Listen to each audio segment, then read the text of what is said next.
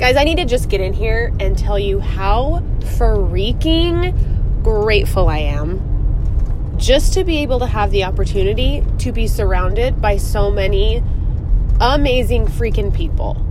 Like, I know I talk about this a lot. I know I don't shut up about Thrive and how much I love it and how it's changed my life, but it really, truly has. Like, really, truly, really, truly has. So last night was our very first member appreciation party. It was our big member event. When I joined Thrive, I joined in February of last year as a member. I needed to do a webinar.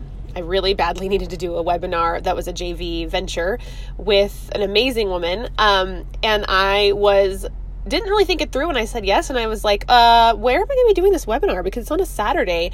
My kids are home. I have a dog and a cat that literally do not leave each other alone all day. They literally fight and roll around and scratch things and literally have claw marks all over my cork floors that are in the hallways of my house because they chase each other around so much that they slide. And so they're just loud and obnoxious. My kids are loud and obnoxious. My husband's home doing finishing stuff. So it's just loud. And I was like, okay, where am I going to be able to do this webinar and not have it sound like the end of the world? And I randomly discovered a friend of mine. She's like, hey, let's check out on a free co-working day. Let's check out Thrive and see where it's at. It's close to your house, right? Yep. Awesome. Let's go down there. Fell head over heels in love and saw that there was a place that I could actually host a stinking webinar without being bothered by people. We decided to share a small office at that moment. We split it in half and it changed my life. It literally, I was like, wait a minute. You can actually go to a place and only work? I've never had that happen to me. I've never experienced that in my life. I literally worked out of my house for a decade, and I didn't understand the fact that you could go somewhere and not be distracted and just focus and get work done. I'm like, is this how everyone else lives? Do people go to a job and just do the job and not do the job, clean the house, fight with the dogs and cats, get a million phone calls in the middle of the day, have people stop by the house? I loved that life. I was so grateful to be able to work from home for that long and raise my kids and be able to do things at the same time. But it is a whole different ball game when you can actually focus down and work. It's the greatest gift, right? So joined last year in February. It was great. And slowly but surely just built more and more of a relationship with the people that own the building. It's a mother and daughter duo that are the founders of Thrive.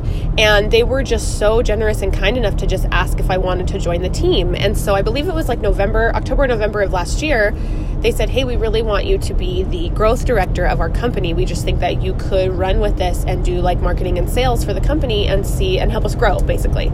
I didn't have to think about it. They're like, oh, think about it. I'm like, no, it's a yes. It's just a yes. I will do anything. I love it here. I just want to be here and help you and do all the things. So signed on board to that right out the gate. And it's taken us almost 6 months, a little under 6 months, to get to a point where we were addressing events. We were like, hey, this is a big thing that we want to make happen, to bring new women in, to support the people that are already here, want them to refer people and be empowered to share about how much they love Thrive. So what is something that we can do to take this place to the next level? And Braylon decided, I want to do a once a month event instead of trying to do all these little events that are kind of scattered and not cohesive and are having low attendance. What if we just focus on one amazing event a month and really crush it? And I was like, let's do this. We're totally going to do it. And we worked together as a team, didn't really know what we were doing, kind of flew by the seat of our pants. And last night was the first event, and it was unreal. We had speakers. There were 3 women that came in from 3 different kind of paths. We had Rhonda from Redemption Market that came and spoke on starting a business at 40, having 2 teenage daughters at home, and then bringing on a 10-year-old adopted daughter from Peru while she's building this amazing business. Ethically sourced retail company, amazing, gorgeous things. We had Julia Peixoto from Peixoto Coffee here, whose family runs a coffee farm in Brazil. So they source their own coffee. And she has a coffee shop in Chandler, Arizona, and talked about having toddlers at home, starting her business, leaving a job as a lawyer to start this company that she just knew in her bones was the right move for her and her family. And then Chelsea Joe, who had started a company with her mother for event styling, so weddings and floral design. And now she's starting her own personal brand to help women navigate the whole mom life with a business. And the whole panel was moderated by Lynn, one of the founders of Thrive. It was so good, like so much valuable information, so many amazing takeaways, such inspiring stories. There were so many women there last night. We had unreal sponsors that came. I mean, there's going to be photos on the Thrive Facebook page that I want you guys to check out, because Kat did amazing taking photos. She's a photographer that's in the space. One of our members came through and took photos of the entire thing. It was so awesome. Loved having her there and helped out with the event.